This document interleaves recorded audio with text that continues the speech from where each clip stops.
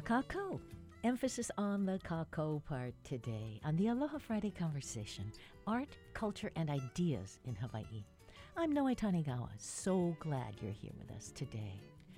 First, we're diving into American culture. Actor Daniel Dae Kim spoke before the House Judiciary Subcommittee on Civil Rights and Civil Liberties yesterday. He was among prominent Asian Americans calling for bills condemning acts of hate against Asians. He later revealed his sister has been the victim of a hate crime. We talked before the shootings in Atlanta, but Kim's called attention to anti-Asian bias before. In February, he and actor Daniel Wu sponsored a $25,000 reward for information leading to arrest in the attack on a 91-year-old man in Oakland. That reward was criticized by some as perpetuating surveillance and arrest tactics over community solutions. Kim has been in Hawaii since 2004. He was a regular on Lost, then Hawaii 5-0. He and his wife raised 2 sons in Hawaii, and they've gotten involved in this community. I caught him on location in Toronto and asked if he's actually still living here in Honolulu. Yeah, Hawaii's still home. I love it. I tell you, after being in like 10-degree weather for the past month, I'm so homesick. Glad to hear it. Help us with this. I just want to talk to you about what you and your particular position can help us with. How do you think American media, Hollywood, sees Asians? It's a really good question, and one that I've been asking for, a good 30 years, because that's how long I've been in this business. The good news is I think it's changing. We have more of a presence now than maybe we ever have in American history. We have more representation now that we've had. And I think there's more dialogue around issues of representation, those kinds of conversations we haven't had in the past also. I think a lot of times, to be completely frank, Asian Americans fall through the cracks of the conversations about race. African Americans have a very distinct and special place in our history, as do Latinx Americans. Asian Americans do as well. And too often, I think, our achievements are discounted as part of American history. Not seen is more often the case, really. It's as though we're talking about an awareness that few participate in. I think that's true. I think, we are a small portion of the population on the mainland. And so those of us who are speaking up about these things are often preaching to the choir, or often speaking to our own echo chamber. The key for us is to really amplify our message to the point where people beyond the Asian American community start to take notice of our contributions. I think living in a place like Hawaii, it's relatively blissful. I feel very fortunate about that. And at the same time, the issues in America are real. As the events of the past couple of months have really highlighted, there's a lot of work to be done. You've spoken out about it. You've acted on your convictions in that case in a complex discussion that's going on about how to respond to this kind of racism. What do you say? I'm glad to have been a part of that conversation, and I continue to be a part of that conversation. And I think that's really what it's going to require. None of these issues are going to be solved in a day. One of the unusual circumstances of social media is that extreme voices often are the loudest. And, those of us who might be a little bit more moderate or more tempered or more thoughtful in the way we approach this particular issue can sometimes be drowned out. Did I feel like the criticism was unfair? Well, I will say that there were assumptions made about the reward that Daniel and I posted that we were not making. We did not call out any particular community. And if anything, our call is to try and unite communities, because I understand and I firmly believe that the only way we're going to solve these issues is together. It's not just an Asian American issue. It's an issue of power and a system of power that has oppressed certain communities. And that's not specific just to us. And it's a question of perceptions and the role the media has in that. That's where you sit, Daniel. What is a production company? What is Hollywood's calculus when they cast you in a role? It's very interesting. I mean, I think, again, it's changing now, but so often we were there as, I guess, seasoning on the dish, on the main dish. We were too often the ones in supporting roles just to show networks had a diverse cast. Very often we were relegated to the forensic specialist or the computer tech guy who gives all the exposition to the white leads. But many of a generation ago would consider that progress too, because at least we would be seen. So this is a continuum, and I think that's really important to remember. And now, as I sit here in Toronto, as I play the first lead role in my television career, the fact is not lost on me that it has taken a while, and it's a symbol of progress in and of itself. Can you tell us about this role? Sure. It's a series called The Hot Zone, and it's a season 2 of this series. It's an anthology series. The first one dealt with the Ebola virus based on the book by Richard Preston. The second season deals with the anthrax attacks that took place a few weeks after 9/11. Yes. There were envelopes laced with anthrax sent to people like Tom Brokaw and certain politicians. My role is the lead investigator trying to find the source of these attacks. Wow, it sounds great. I'm excited to play the role, and I'm really embracing this idea that even though the lead investigator may not have been Asian American in real life, the producers have had enough confidence in me and see the world in such a way that an Asian American could be the lead investigator. Again, that's a big sign of progress. Do you think race has played a role in compensation? Absolutely. It's no secret that women have been paid less than men and people of color have been paid less than their white counterparts. That is factually borne out through in study after study. And I think the more insidious way that it plays out is systemically. For instance, TV networks will have a system where they will pay their lead actor a certain amount and they budget a certain amount for the second and third leads. And they often stick by these standards for all of their shows. But where the systemic issue happens is if you never hire a minority person as your lead, you are constantly suppressing their salaries. And so this is something that is not talked about so much in television and in film.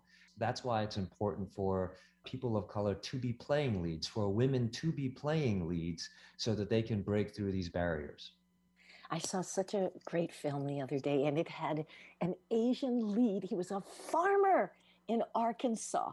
Minari. It's a beautiful film, and I'm really glad that it's getting the attention it's receiving. Again, I don't think this film would have been made 20 years ago. Even now, we so often get the feedback that, as I develop projects, well, we're not sure who the audience is going to be for this, which is sometimes, not all the time, sometimes code for this doesn't interest me as a non-Asian person. So I don't think. How did that film make it past that? No, it's a sign of the times. Things are changing. And I think people are recognizing more that American stories do not necessarily mean that it's just white American stories. It's what America is and what America means can have many faces. African American, in this case, Korean American. And this is a story that in many ways parallels my family's. And so I understand this and I believe this to be an American story. I mean, most people's perception of America was what they used to watch on their TV screens. They are a passive value delivery system. And so as we watch more and more people of color stories being told, we're also sharing the implicit message that these are valid, legitimate stories, and these are people worth understanding and empathizing with. Thank you so much, Daniel. All killer, no filler. We're good. I do want to add one thing, and that is that it's significant to me that these attacks are happening against elderly Asian Americans, because when I think about Hawaii and I think about the people that I know in Hawaii, the kapuna that I know and love, it had a direct effect on why this influenced me and so much, because I know the spirit with which people in Hawaii live. To be honest, it's one of the reasons I wanted to raise my family in Hawaii, because I wanted my kids to grow up somewhere where they didn't have to face the discrimination that I faced when I was a kid. And so I consider myself very fortunate that they were able to grow up there. But at the same time, it's important that they get the experience of what the mainland is like and what, quote unquote, the real world in some sense is, because not everyone is as kind as they are where we live at home. When you coming back? Not soon enough. Okay. I'm scheduled to finish here in May, and as soon as I do, I'm taking the first flight home. Actor Daniel Day Kim. Yesterday at a House hearing in Washington, Kim recalled that a year ago he had requested support for a bill condemning acts of hate against Asians. No money or resources were required. Still, Kim pointed out, 164 members of Congress, all Republican, voted against it. We'll see what happens this year.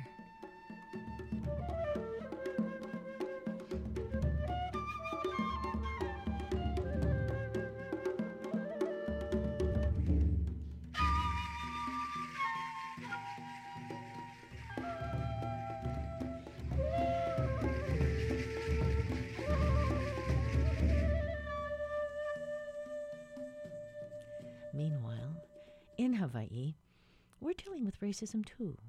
On Kauai, Police Chief Todd Raybuck is being censured by the Police Commission for racist behavior. They found the chief squinted his eyes, bowed up and down, and mimicked a Japanese accent, and he voiced stereotypes while discussing police business. The State of Hawaii Organization of Police Officers has called for Chief Raybuck to resign. A community petition is calling for forgiveness. How do you respond to these excerpts from Raybuck's apology? Aloha kako. First and foremost, I'm deeply sorry for the hurt that my words have caused to those involved, to our police department, and to our community. The comments I made were not made with the intent to come across as discriminatory or to humiliate and hurt others. In hindsight, I recognize that regardless of my intent, my words have caused people pain. I look forward to the opportunity to apologize directly to those who have been hurt by my words and hope that we may repair our relationships moving forward. Todd Raybuck graduated high school outside Chicago and started his law enforcement career here in Hawaii as an Air Force law enforcement officer. I recognize now and accept that my comments were insensitive and improper as the chief of police. I respect the findings of the investigation, and I will accept the police commission's decision on my discipline. After the Air Force, Raybuck joined the Las Vegas Police Department and served in a variety of roles. He was commander of a substation before he retired after 27 years on the force. Raybuck was hired to lead Kauai's police department out of a slump just 2 years ago, in 2019. I understand that some of you are disappointed in hearing about the findings of the investigation. I'm disappointed too. I'm disappointed that my actions brought undeserved scrutiny on my police department. I'm disappointed that as a county leader, I've not been the best example for my employees to follow. And I'm disappointed that my family has had to witness and endure the fallout from my mistakes. I believe this situation will allow me to become a better person, a better father, and a better leader. I'll work hard to rebuild damaged relationships and restore the community's trust in me. I believe I have so much more to give this community. I ask for your forgiveness and the opportunity to move forward together to continue to serve the people of Kauai. Mahalo for your time. Aloha. Kauai Police Chief Todd Raybuck. Does racial joking around mean racist actions? In Hawaii, culturally, race relations seem to be more nuanced. Kauai Mayor Derek Kawakami laid that out this week in a conversation with my colleague, Catherine Cruz. He talked about the crude remarks and comments, gestures attributed to Chief Raybuck. It's hurtful. Not only was it embarrassing to him, but I think, a lot of Japanese Americans are a bit embarrassed to have been characterized in that light. The impact and just the timing is horrible. I have a 17-year-old daughter who spends her days learning from home, like many other kids right now, but she just took her SATs. She's at home researching what colleges she wants to go to. With the recent ongoing anti-Asian sentiment in some areas, she's also been Googling where it is that she feels safe, and she's been scratching off lists of colleges that she was considering based on that. So, it's a touchy subject, and it's one where I get it. Growing up in Hawaii, we used to have Frank DeLimo come to our schools. But what he did was he taught us how to embrace our differences, embrace diversity, be able to laugh at ourselves and not take ourselves so seriously. But in this context, it was hurtful to many people. And, Chief he's gonna make people whole. He's gonna have that opportunity, and let's call a spade a spade. If you grew up in Hawaii, it's part of our culture. It's almost ingrained to embrace our differences, but it's a challenge for a police chief. It's a challenge for any high-level executive that you walk a fine line, and there are certain things that were held to a different standard, and he's going to learn from this. I'm not going to judge anybody for making a big mistake because God knows I've had my share of them. I've at times have had to make people whole, and so I know what it feels like, and he must feel terrible. I think about him and his ability to move forward, but as far as resigning, that's something he's going to have to decide, and I'll leave it at that. Kauai Mayor Derek Kawakami, where are you on this? Do we hold public officials to a different standard in terms of behavior, like mocking racist stereotypes? Is it really okay for everyone else? This week, the online hate tracker Stop AAPI Hate charted nearly 3,800 incidents against Asians or perceived Asians so far during the pandemic. Over 500 incidents were reported since the start of this year, not including the 6 Asian women who were shot this week.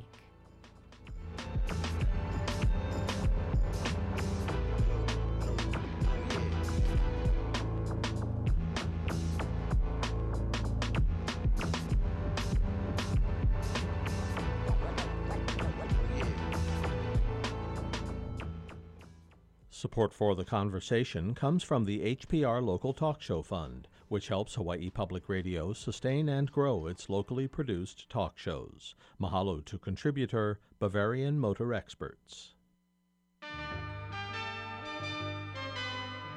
Each week, New Dimensions explores the social, political, scientific, environmental, and spiritual frontiers with some of today's foremost social innovators, thinkers, scientists, and creative artists. Hello, I'm Dr. Brant Courtwright, author of Holistic Healing for Anxiety, Depression, and Cognitive Decline. Next time on New Dimensions, I'll be talking about how to strengthen your brain for optimum mental health. Beginning Sunday morning at 11. Support for Hawaii Public Radio comes from the Honolulu Museum of Art, welcoming the community to enjoy the art and museum spaces on Pauhana Friday evenings until 9 p.m. Admission tickets at honolulumuseum.org. What are you reading? Have you got a book waiting on your bed table right now? Why don't we visit some bookstores? Those inviting playgrounds for young and old. In Honolulu, Base Bookshop is the art, architecture, fashion, and design bookstore every vibrant city needs. Finally, we've got one. Native Books has what you need in Hawaii and Pacific titles. These 2 gems just opened on Nu'uanu Avenue. And there's been quite the buzz around Village Books and Music at Ward. It's the new Friends of the Library of Hawaii pop-up, bringing the thrills and chills of the summertime McKinley book sale to a cool 10,000 square foot retail environment. Nainoa Mau is executive director of Friends of the Library. Nainoa says the bookshop downtown at the Arts at Marks will stay open too on an honor box system. Arts at Marks has been a great foot in the door, but it does have its limits on size. So we are looking for something bigger, not quite this big. So this is amazing for the 3 months, and then hopefully we'll move to something more manageable. In September, we closed on a brand new to us warehouse in Iwilei. We bought it, and so it's our permanent home. 12,000 square feet, and hopefully it's much more convenient for donors and volunteers. How is Friends of Library doing? We've kept busy for sure during the pandemic, but we did in May launch a online bookstore, and so since the end of May we've been selling about 20,000 books we've sold online so far. It's all curbside pickup, and people were hungry for books during the pandemic, and we tried to meet that need. I'm sure the library has been so busy digitally. There were over 1 million ebooks circulated last year. So that is a new milestone for them. And they brought out streaming services like Canopy. They made Ancestry.com available from home. It's still available until the end of March, I think. So they've really been bringing in new digital resources. These libraries that are such a community lifeline, like Kaunakakai Library, I think about, we're so attached to our libraries. And so the mission of Friends of the Library is to support them. Right. We do that mainly through providing programming. And so the libraries have moved to digital programming, virtual programming, and into April, they're rolling out genealogy programs. They have, I think, 5 or 6 genealogy virtual programs coming up in the next month. Those should be fun for people who are at home and researching their ancestry. Summer reading programs, all of the different performers that come in, continuing education for librarians. So Institute Days for the library staff, those are funded by Friends of the Library of Hawaii.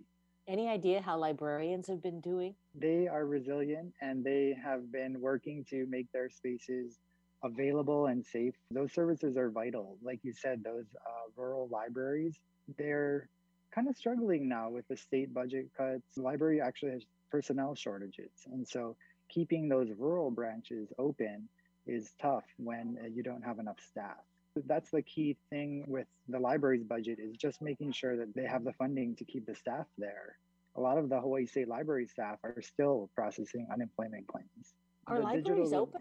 They are. So you can visit the library for 45 minutes at a time, and they're called wiki visits. And so you can zoom in, get whatever materials you're looking for, use the computers, use the copiers. The library staff then clean the high-touch spaces for 15 minutes, and then you can make another appointment.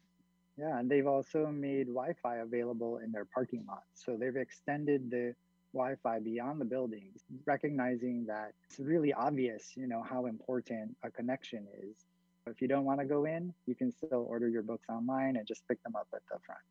Was there any thought to continuing that forever? I don't know.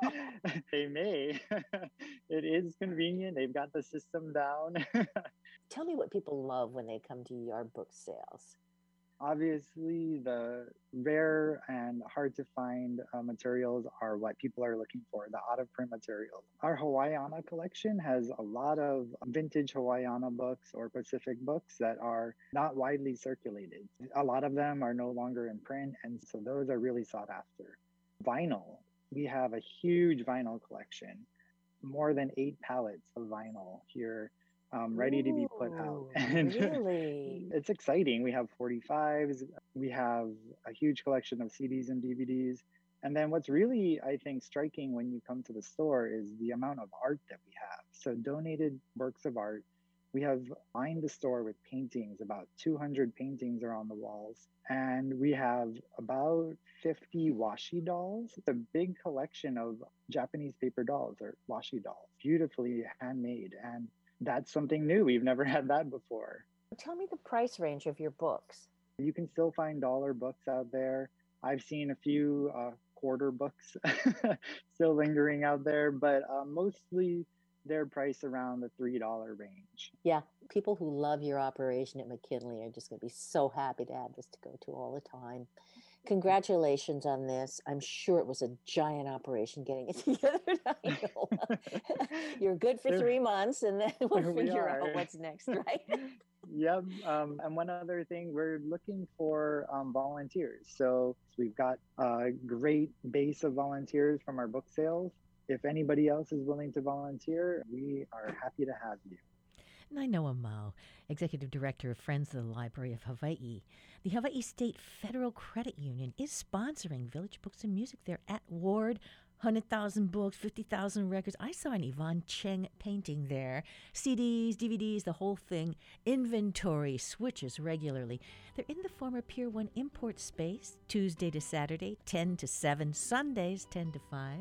We'll post a link with this story.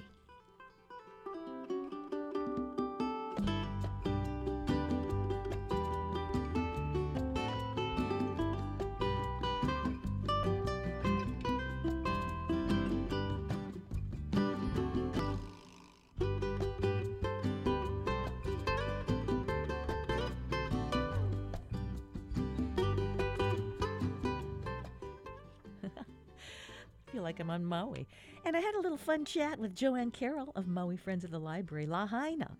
They just opened a new space at the outlets of Maui. Maui Friends have 3 locations, the largest at Queen Ka'ahumanu Centers, known for its huge selection.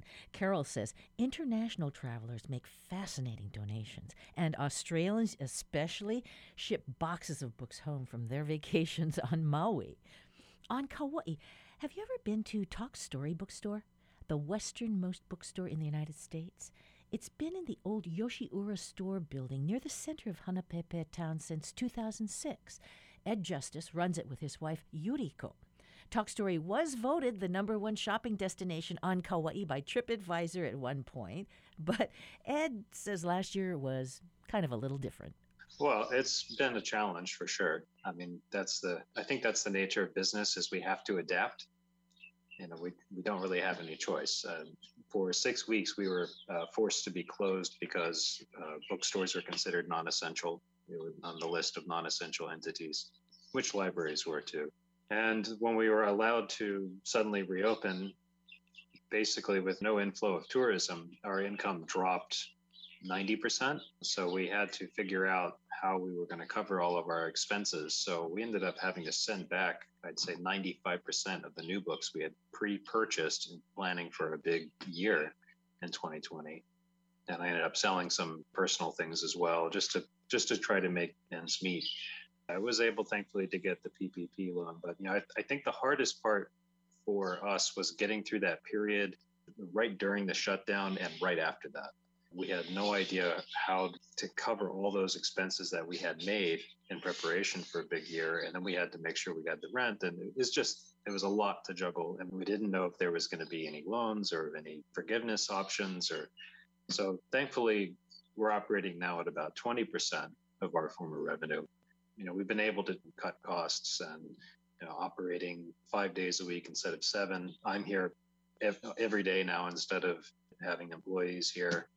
And we've basically been focusing more on selling our used and vintage and rare products that we have. And I think it's as opposed to purchasing a lot of the new books, because buying a lot of the new books, you have to pay a lot more to get it in order to sell it in the store. So it's better for us than selling the used and the vintage.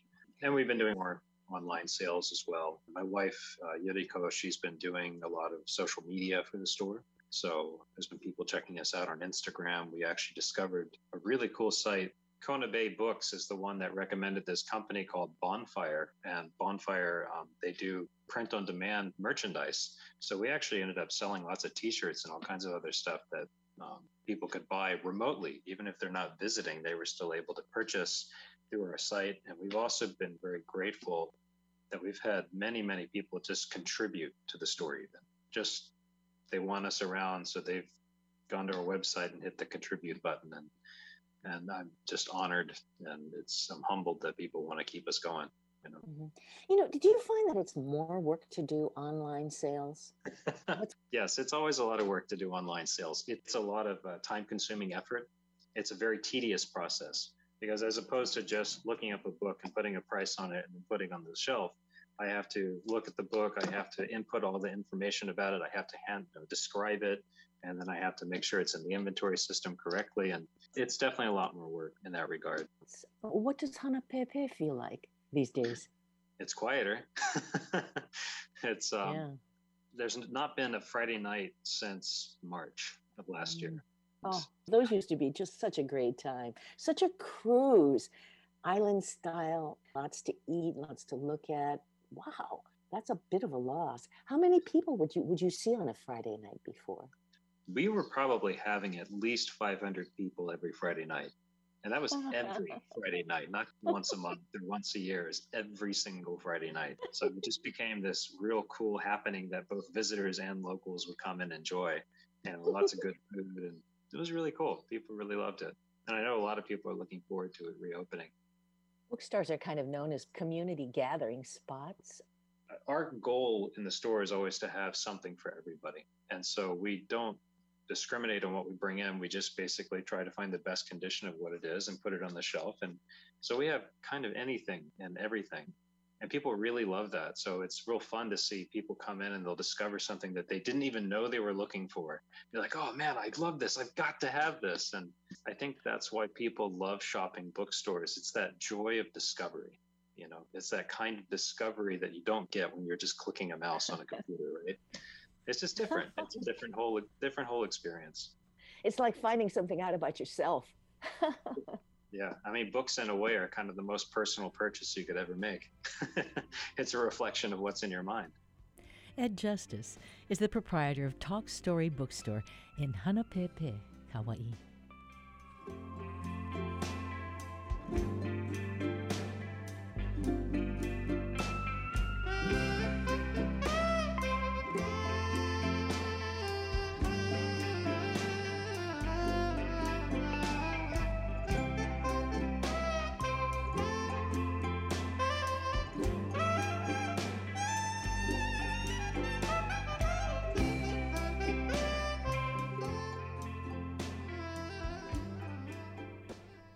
We're taking a swing around Hawaii's independent bookstores, and basically Books in Hilo is a must.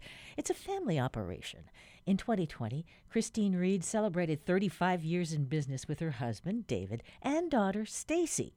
It's down to the three of them now, and Reed says that's how it's been since March 20th last year.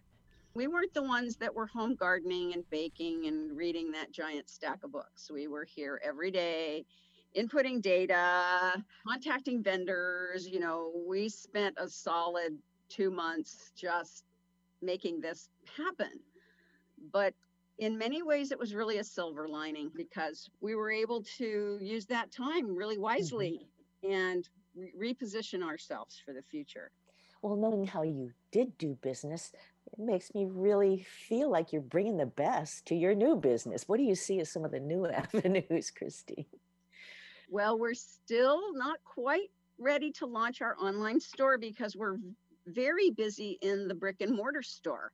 We reopened the store in June, and it was a little slow to begin, but we decided to pull out all the stops for the holidays, and we brought in a lot of educational toys and books and science kits, all the new books that were coming out, and people really responded. We had a wonderful holiday season. A lot of customers came in and said they wanted to shop local.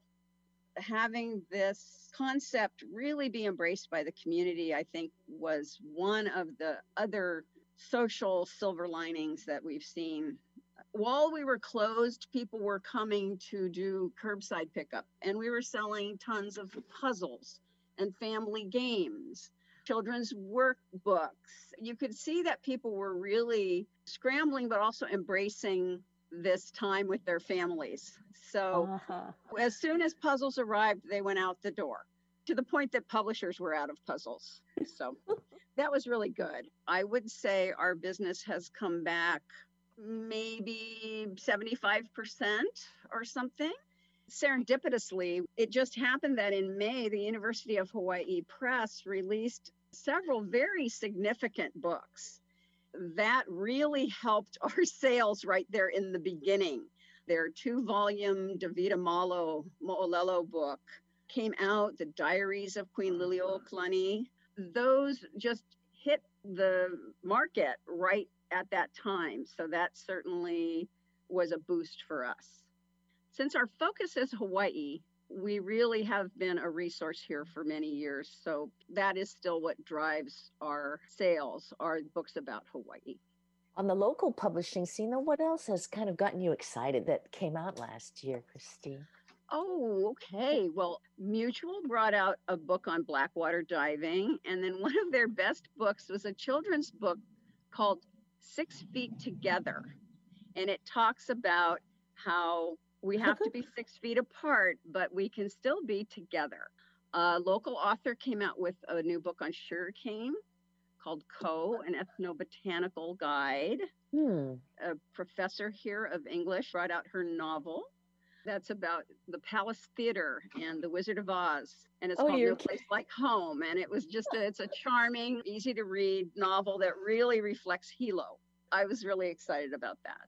There's been a big uptick in books about gardening and traditional use of plants. Fishing, the moon calendar this year sold out, was reprinted by Prince Kuhio Hawaiian Civic Club, and we're still continuing to sell it. So you can see the interest in gardening and growing things has exploded. The other thing we noticed a lot of is there's a lot of introspection right now. People are buying tarot and oracle cards, books on spirituality, books on self-help. Through all of the changes of the past year, people are looking for ways to center themselves and make sense of all the changes that we're going through and reach for, a positive outcome. Has there been anything new on that sort of spiritual quest front? The big exciting book that came out was Nana Ike Kumu 3. This is the third of the series of books that was originally written by Mary Kavena Pukui. And it's been, I think, 40 years since the publication of Volume 2. And this one was just released by the Queen Lilio Kalani Trust. It sold out instantly. So it's been reprinted, and we just received our stock of it last week. So it's back in print. And it's about Ho'oponopono, and people are really resonating with this concept in today's world. I really feel like bookstores are the heart of a community. And I'm just so happy I've been able to spend my adult life surrounded by books. I wish I had time to read more, which I don't. But my latest read, I'm going to have to show you this. Please. So exciting.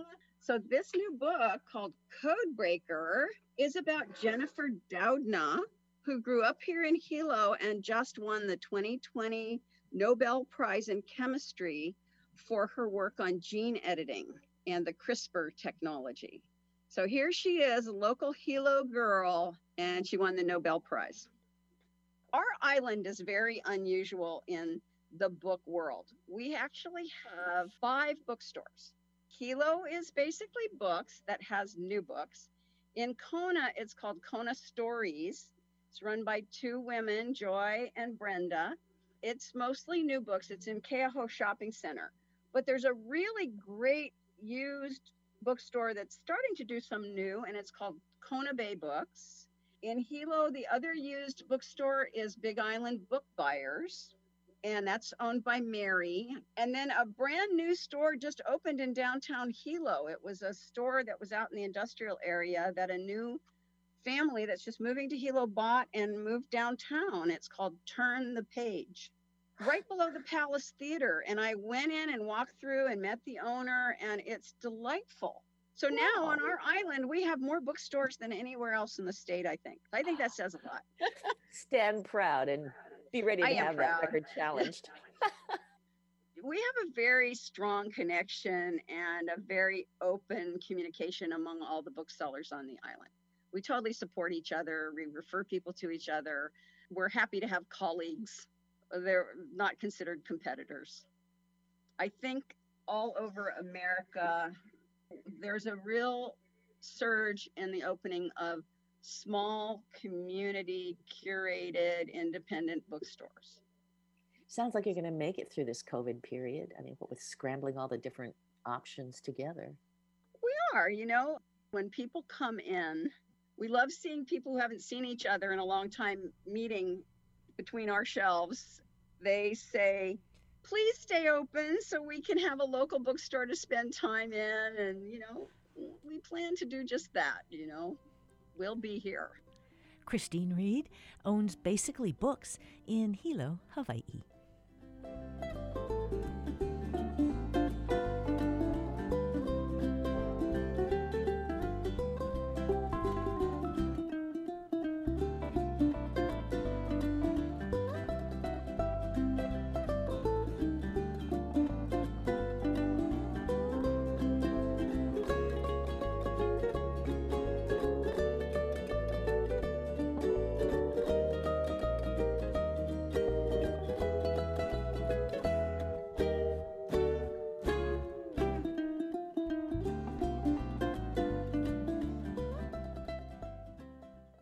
Support for the conversation comes from the HPR Local Talk Show Fund, which helps Hawaii Public Radio sustain and grow its locally produced talk shows.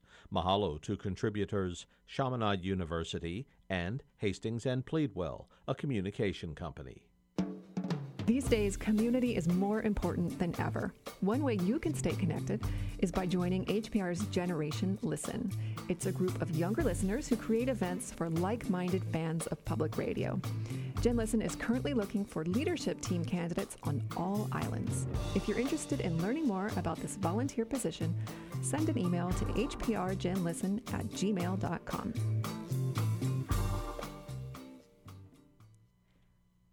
Bookstores become such community hubs. It can be hard to imagine them disappearing, but they do. Kalele Bookstore and Divine Expressions in the heart of Kaunakakai closed last spring. I heard that owner Terry Waros had lost her housing just before closing the store and planned to pitch a tent in a friend's yard for a while. She originally went to Molokai as manager of Molokai Ranch Lodge 17 years ago. She worked there for 3 years. When I left the ranch, I didn't know what I wanted to do, but I didn't want to leave Molokai. And someone asked me one day, they said, well, just what do you want? I said, I just want a store. And I'm like, oh, that's it. Oh, what kind of store? A bookstore, because I've always loved books. And it grew from that. What? Into a divine expression. and the divine expressions was important to me. My friend laughed at me. She goes, you're so porgy. You know, I always talk too much. And it was important because it was more than just books. We have wonderful talent on this island, and the art is remarkable. And that, to me, is an expression of the divine. And our aloha is an expression of the divine. And it was an important part of Kalele. Oh, how did you know which books to bring in? You know, I drove my contractor crazy. He was a former classmate. I want a bookshelf from one end to the other and a fireplace in Kaunakakai. I said, oh yeah, because I wanted to feel like home. He made my dream come true. And then I had this huge bookshelf, and I was doing it all on my own. I didn't have any help. Banks wouldn't help. They all laughed at me. It was a great resume, great business plan, but a bookstore on Molokai, it was amazing, the prejudice. So anyways, didn't have a lot of money, and I spent like $2,000 on new books, and 2 boxes came, and I have this whole bookshelf to fill, and I'm like, uh-oh. And people in the community said, Terry, we like to recycle. And so it was always a community supported used books. Then what I spent money on was children's books. That was important to me, and Hawaiian books. I remember I bought my first bamboo toothbrush at your place. Oh, that's right. Weren't those the best? Yes. Well recommended by Yes, Dr. Volk. Who was such a great public radio supporter. So many people you got to know through your store, huh? Oh, yeah. Well, the other thing that was important to me was that it was a gathering place. It ended up to be that, very much so. Magic happened in that place, and a lot of it was because of the people who gathered there. You never know who's going to come in that day, and they're looking for something, and I don't know why, but 9 times out of 10, the person they needed to talk to would be sitting in my store. It was just magic all the time. But that's Molokai. See, we're different than the other islands. I don't know if that would happen everywhere. How do you mean that? Well, it's because we're a small community and we only have one town. So everybody ends up there sooner or later. You know, you have to go grocery shopping or get gas for the car or something. So it's a small knit community. And I'm serious, there's a very deep mana, and it goes back to ancient times, to Molokai. I mean, one of our names is Molokai Pule O'o, the place of powerful prayer. I have my own experiences, and then I have those that others have shared with me.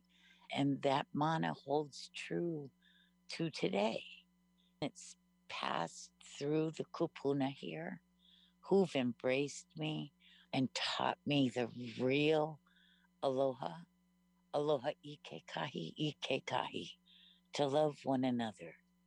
And when you live that way, all kinds of potential comes, in my experience. I think of you, I mean, your experience hanging on to the side of a cliff for what, 8 hours? You've had time to think about all this. When your dog stumbled off a cliff there, Kalaupapa Lookout? Yeah. You were what, supported by 1 foot and one? I was holding on to a root, yeah. I literally was holding on for dear life. But do you know what the best part of the story? Well, the best part is that my friend came driving down.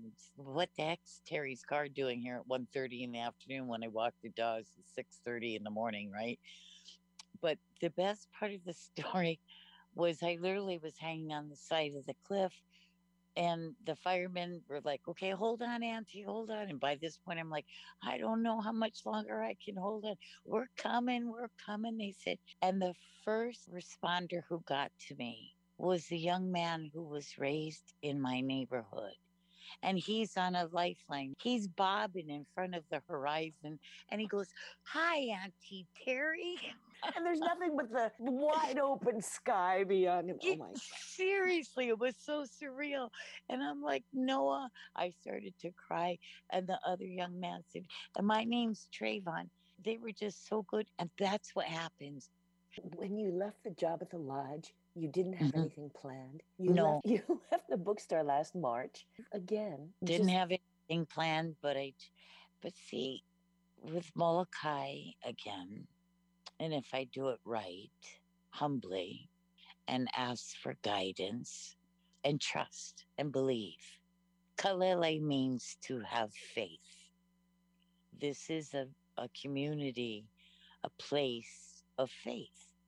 You're testing it out. You're living it. All right. I am, and I'm so full of gratitude. And if I can bore you with a story, but when it came to closing the store, the landlord wanted me out earlier than I had anticipated.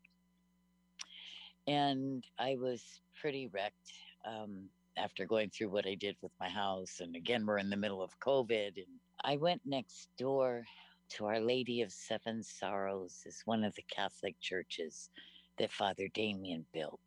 And buried behind the church is Auntie Kaua Ray's. She's a beautiful lady, and she passed away a year ago, November. I went to her grave, and I told her in my mind my story, and I was so confused, and I didn't know what to do, and I felt her finger. I saw her, and I heard her voice, and she said, after living on this island for 17 years, you know how to do it with aloha and grace. And those two words held me just right above the level of water, right above the fray. They held me together on one piece. And that's the wisdom of the elders here. They share it generously to those who want it. Molokai provides. You know, it's so beautiful how it works here. Whatever you got, you give, you share. And it's like aloha.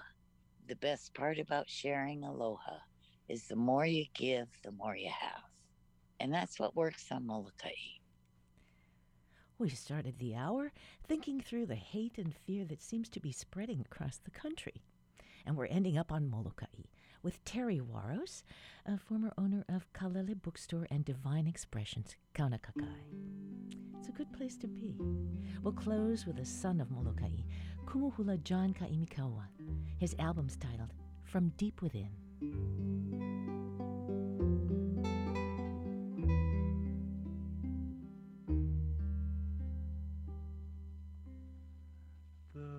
sun sinks low, hiding in the deep ocean blue, like a friend who leaves you 'cause of misunderstandings. Now skies are brown, rusty reds and faded pale blue. Our emotions I feel, trying hard to believe. Big shout out to all the bookstores in Hawaii, Bookends and the shop here on Oahu, Barnes and Nobles as well. Maybe we'll tuck in with a book this weekend. Well, that's about it for this Aloha Friday. Thank you so much for being here. We would love to hear from you. Just give a call to our talkback line and leave those comments. The number 808-792-8217. Email us any old time, talkback@hawaiipublicradio.org, or post your comments on any of those great, those great social media places that we are. Visit the conversation page on the HPR website too. This program is a Kako thing, produced by Savannah Harriman-Pote, Russell Subiono, Lilian Song, and Jason Ubai. The Backyard Quiz theme was written by John DeMille. Hey, thanks, John. The theme music here written courtesy of Gypsy 808. On Monday, Catherine Cruz is back. I'm Noe Tanigawa, so you join us Monday to pick up the conversation. Until then, let's take care of each other.